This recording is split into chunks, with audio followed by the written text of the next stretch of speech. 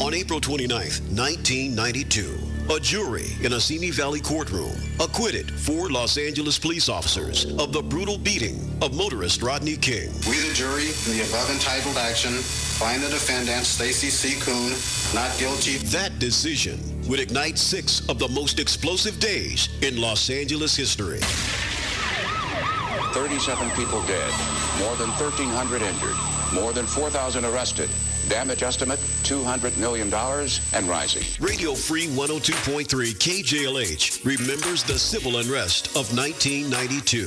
And throughout all the chaos, we were there. Please stay out of the streets and keep you updated on what's going on around you so you don't need to go out in the streets. We'll let you know. Tune in to KJLH all week, April 30th through May 4th, as Carl Nelson returns to the front page, 4:30 to 6 a.m., to join with Dominique DePrima for the 20th anniversary of the front page and the civil unrest. And to this gentleman, I'll call him, that says there's a revolution happening, a revolution happens if we're fighting the enemy. We're out there tonight fighting each other. Right here on Radio Free 102.3 KJLH. The original Communiversity. This is the front page on Radio Free 102.3 KJLH. Cause when worst come to worst, my peoples come first. So if you ain't bustin' down, please disperse. Please disperse. Please disperse. I knew I never should've bought that tease the purse. Cause when worst come to worst, my peoples come first. So if you ain't bustin' down, please disperse. Please disperse. Please disperse. Please disperse. Please disperse.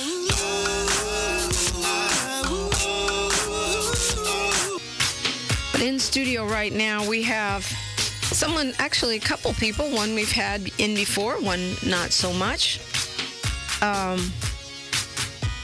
Kevon Gully is the author of a book called Just Like Compton. It's a fictional novel based on true events. Of course, the names have been changed. The book is called Just Like Compton. He completed it in 93 days. He was released from Kern Valley State Prison after serving most of an 8-year sentence for fraud and receiving stolen property. But while he was in jail, with his fellow blockmates' assistance, he managed to complete this novel, actually trading his magazines for writing paper. Now he's got a new edition of it. It's called the Academic Edition, which is a good thing. And the person who helped him with that academic edition, he's a teacher of political science and sociology at El Camino College, Compton Center, also lectures at Loyola Marymount in African American Studies. He's from Tanzania, though born in the USA. He's a citizen of Tanzania.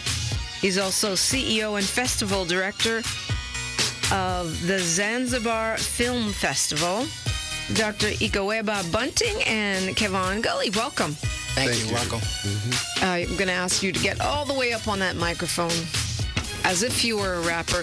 So, Kevon, this book is really about more or less your life. I mean, it's really about, you went to Centennial High, you're from Compton. It's really about your life, isn't it? Yeah, it's about 80% true. 80% It's true. about 80% true. But of course, you'll never tell which percentage is not true. No. The book has done really well, though. I mean, I got a big response when you were on the show last time. And this is your first time writing a book. So it was not really formatted like a traditional book. Dr. Bunting, how did it come to your attention? How did you get involved? Well, thank you very much, Dominique. Kevon brought it to me on campus. One of my colleague instructors sent him to me. He had approached her about using the book in the class, and then she sent him to me. I gave the book a read. At first, I was a little hesitant. I couldn't figure out how I could use it in the class, but after Kevon and I discussed it, we thought we could use it in one of my classes, sociology of social problems. And we worked with it, worked with changing some things in terms of its, not the content of the story, but just some of the scenes so they could fit into the academic format. So you kind of acted almost as an editor on the project. Not really. As a matter of fact, I made a point of not interfering with any of his type of ideas, or artistic, his artistic originality or legitimacy in that way. What I did was there were just a few scenes that would be difficult to use in the classroom that were in. He has another version that he calls the hot version, where that would be more appropriate. They're more like the urban novel. So we modified some of those scenes, some of the more explicit sexual scenes in it. Yeah, we made it academic friendly. Well, you also gave it chapters, punctuation. It's not in all caps. I mean, to me, I read a lot of books. I come from a family of writers. I would like to read more books. If I had a babysitter, I'd read even more books. But, now it looks more like a mainstream. It looks like a book. Yeah. You could say that. Yeah. It's been professionally edited. Was that a painful process for you? No. I mean, coming from, trading paper for magazines and doing whatever you wanted to, kind of making it fit into what's expected in the book world? No, because I'm always willing to learn and adjust. So it wasn't that hard. I mean, it's kind of hard when people critique your baby, but, you have to sometimes accept that, And it was for the better, because now the book's evolved into, Lord, we're doing so many things with the book, it's ridiculous. So, and one of those things is you're using it in your classroom. Yes, I am. In social problems, we have, like learning objectives. And one of the learning objectives we have for this class is students are presented with a scenario, and then they're supposed to be able to make an analysis of that scenario using the basic sociological theories. And in the back of this edition of Kevon's book, there's a color-coded matrix that has the different types of social problems that are illustrated in the book, that are illustrated in the book. And then using that, students are able to pick out scenes and then make their analysis. The other thing that's really very good is many of our students have never read a book cover to cover. And so They're in college and they've never read a book cover to cover? Well, it's community college. You have to understand, community college, the doors are open to everyone. And it's not just Compton. Americans don't read, as I'm sure you know. So we've been able to use this book and to get people to come to me and say, Dr. Bunting, this is the first book that I've read from cover to cover in my entire life. So there's benefit in more than one way that we're accomplishing from using this book. Wow, that's amazing. I mean, you must feel good about that, Kevon. I mean, getting people to read. I do. I can't lie. I do. That's the biggest compliment I've received. I mean, the book has been made a LA County Library book. It's done all kind of big things since the last time I've seen you. But that was the biggest thing ever. And then I see the students on campus. Some of them are active gang members. Some of them are professionals. And they come up to me and the response is the same. Oh, man, the book was so great. I read it in one day. I read it in 2 days. Well, it's been almost exactly 20 years since Los Angeles civil unrest took over the streets of LA and a lot of cities, by the way. I think it's really underplayed how much it took place in urban centers across the country. And, one of the things that I think is talked about less is what that meant, not in the official halls of courts and police institutions and political institutions and redevelopment agencies, but on the streets. Right. On the streets. Because this is one time when major change that happens politically also happens from the streets. And a lot of people would argue driven by the streets in many respects. Absolutely true. I mean, some people just had enough. And then that's when unrest and revolution takes place, when people have said, you know what? That's it. I've had enough. Whatever the reason was to kick it off. You're a pretty young guy. What were you doing in 1992? In 92, I was probably I was in high school still. Mm-hmm. So I was not quite bad yet. I was a good kid. Okay, so you didn't hit the streets. You didn't. No. Nah, I was in placement, so you couldn't really, wear a monitor. Mm-hmm. Kind of tough. All right. And I'm sure you know people who did. Oh, of course. Mm-hmm. Of course. So was I jumping up and down in my room, like get him? Yeah, but I couldn't participate. Mm-hmm. And where were you? I was not in the country. I was in Tanzania at the time, reading about it. Mm-hmm. I was wondering, is it cyclical? As you were speaking now, you said 20 years. The question comes up: is it every 20 years? Is it a 20-year cycle? Are we looking at something happening again? You're thinking 1965, 1992, that's almost 30 years. 1940s, how far do we need to go back? As far as you can. That's right. You're the professor. So that's the question. These uprisings, are they gradual steps in a revolution, or are they just flashpoints in a pan, And what do you think? Well, what do I think? I think they're flashpoints. But what do I hope? I hope that there's a revolution happening. What do you mean when you say revolution? Change, total change in the system, the economic system, the political system, social relations. Enough is enough. Because I think revolution is one of those words like genius that just gets thrown around too much. Okay, well, let me be more specific then. There's time to create a new society with different social relationships and different values, where humanity and life are valued beyond material and money. And I won't even use the word wealth. I mean money. I think so. I think we're in the middle of it. I don't know that it's necessarily political. I think can be. Yeah, well, there's a political economy.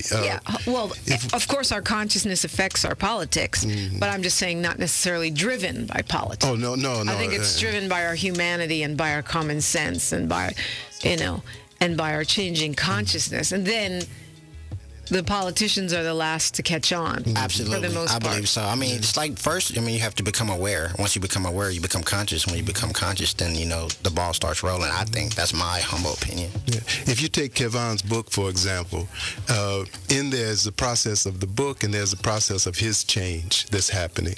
And then as he engages the academic institution and introduces his life into the academic institution, the fact that he's produced, edited, and published a book on his own, that's the type of total change we're talking about in him as an individual, and then he's making a social contribution by writing his story.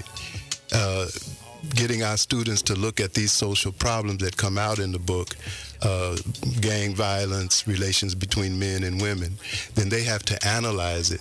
Then you're getting a process of growth that happens, and then that'll make a qualitative change and give them the potential actually to change their environments, of all of us actually, as we engage in this project. To me, and again, this is my own take, because you don't hear this so much in the mainstream media, but one of the themes that I see from 1992, now remember, I got to LA in 94, so I was dealing with the aftermath of 1992 uprising, and most of the aftermath that I was dealing with was what was going on the streets, because I worked for a radio station which no longer exists, and one of the first slogans they had, which I was like, okay, really, was true to the streets. So it was about getting out there and see what was going on, see how we could promote peace and promote change. I think one of the themes of 92 that I see is redemption. Absolutely. When you look at, what happened in the neighborhoods, when you look at, the dynamic between Bloods and Crips and whoever else was out there banging, when you look at even the story of someone like Atookie Williams, who, ultimately ended up being executed, but not before he redeemed himself. This is one of the themes that I think, and even if you look at the story of Rodney King, who has now gone into rehab and working with his own demons, as well as overcoming, the anger that he felt. He has a book out as well. Oh, really? Yeah, comes out the 24th. I would raise a question, though, Dominique, about redemption in that way. do victims need to redeem themselves, or does the system that victimized them need to redeem itself? When you say redemption, actually, what do we mean by that? When I say redemption, I'm talking about remaking, healing, progressing. And I'm talking about, when you say, victim, well, certainly Rodney King is a victim, but we want him to be a victor also. And in order to be a victor, you have to redeem yourself. I mean, not saying, well, you have struggled your whole life. I started reading his book, so maybe that's why. But you've struggled your whole life with, alcohol, a family history of abuse. So when you're able to lift yourself out of that, you redeem yourself, you become a victor rather than a victim. That's my perspective. But that's not just an individual thing. That's a societal thing. Yeah, I would agree. It has to be the society. I hear this word, the same thing, revolution, redemption, and these things, but have they become slogans where it keeps us from actually acting in a collective and organized way to look at the society that produces those conditions that takes you to the bottle or to the drugs? And by individualizing it and looking at the individual that overcomes it or makes that transformation and becomes a victor over those immediate individual problems, without the social context, does it perpetuate the system? Well, yeah, now you're getting into a deep philosophical kind of that's why I use the argument, book. which is all good. Which is all good. I'm all for it. And by the way, we are taking your phone calls, 520-KJLH, 520-5554. What we control is ourselves. What we control ultimately is ourselves. And so to me, if we don't start with our personal redemption, then how useful are we to the greater society? And not to say you're not working on as an activist or changing your society all along the way. But I think what I hope and what I see, one of the big differences between change happening now and some change in some other periods is that personal evolution is required. I don't think you can just. It's in the book. I'm not the person I was when I was here a year ago. I've evolved.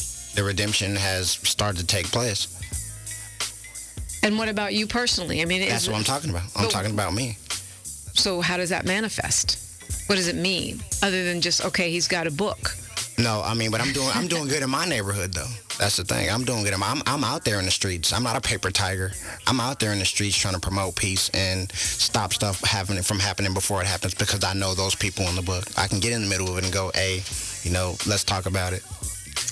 Let's go to Nicole from L.A. Good morning, Nicole. You're on the front page. Welcome. Good morning, Mr. Prima, and Mr. Kevon himself. Hello. And Mr. Bunting. Mr. Bunting, I know you from my Sociology 101 class. My name is Nicole. Good morning, Nicole. So good morning to all of you. My question, going back a little bit earlier in the show, Dr. Bunting, I heard you say that Kevon's book, you're using it, of course, and I heard you mention a revolution.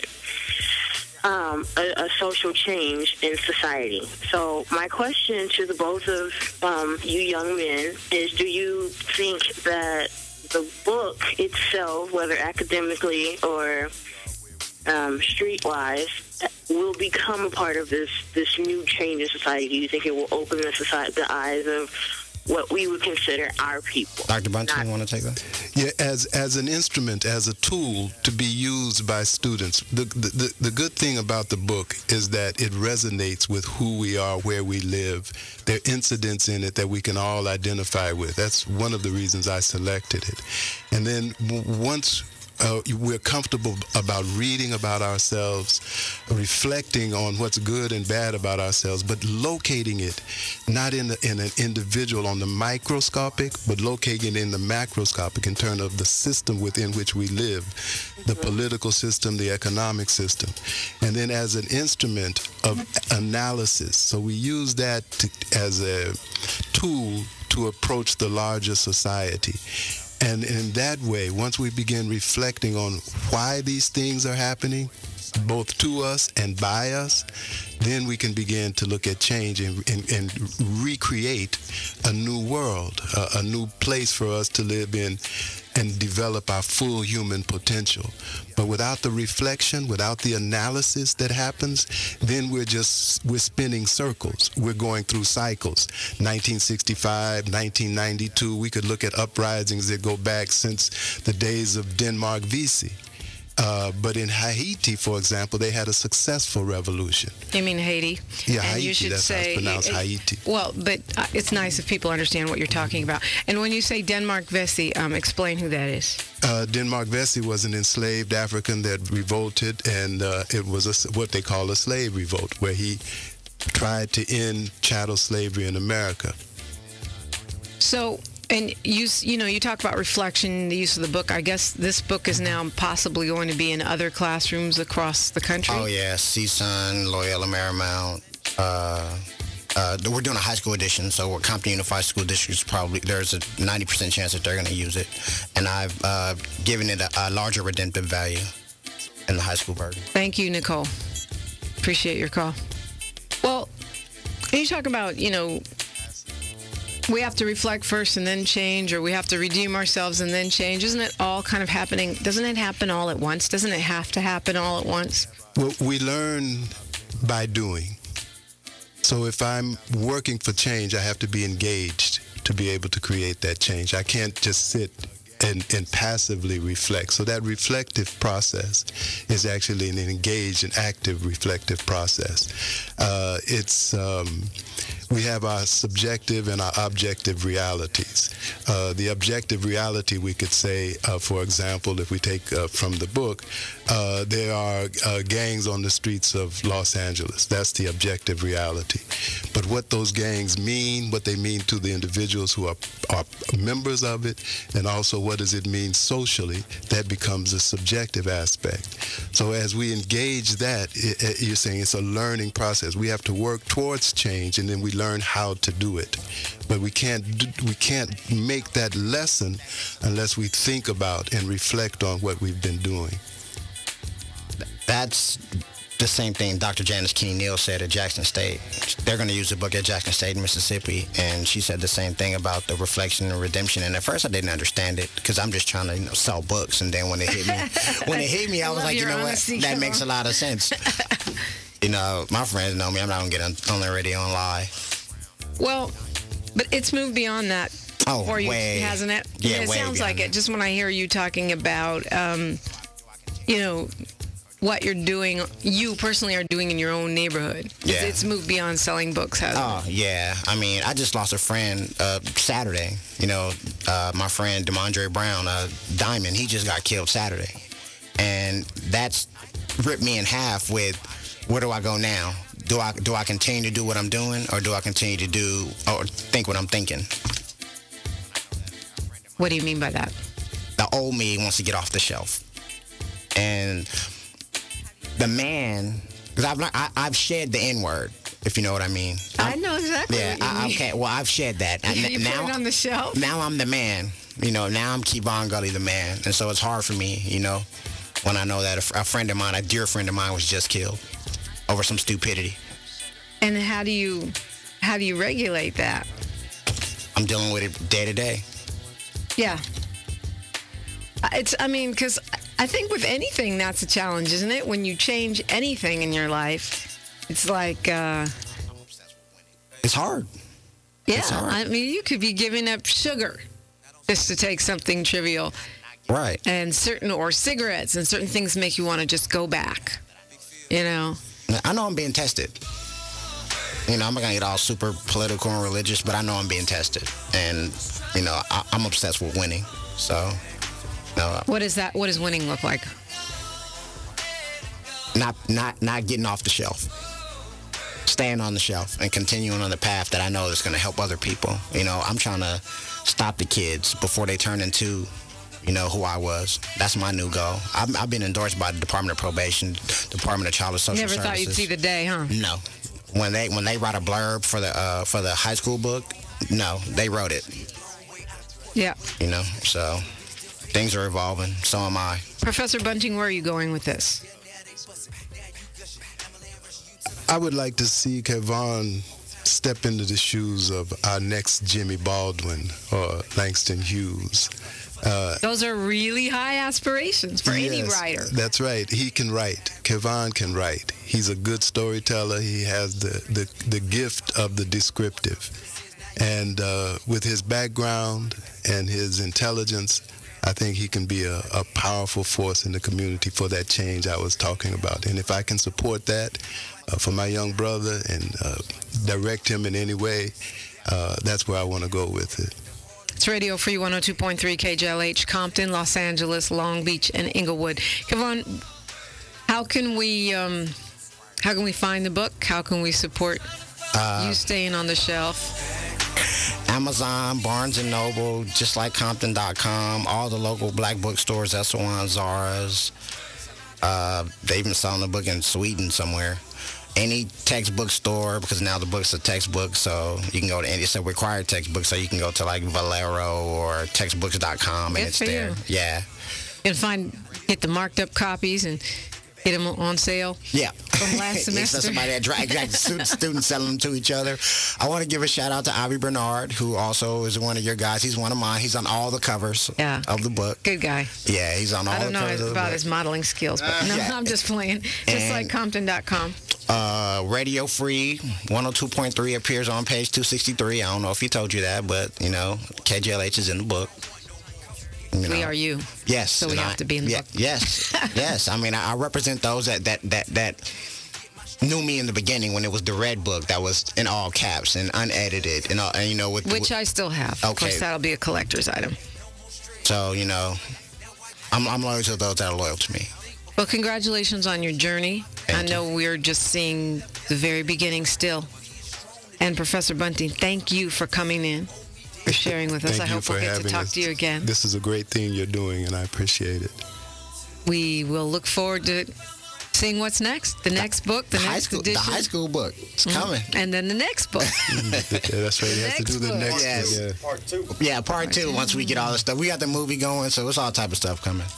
Well, Kevon Gully and Professor Bunting, thank you so much for joining us this morning. Thank you for having me.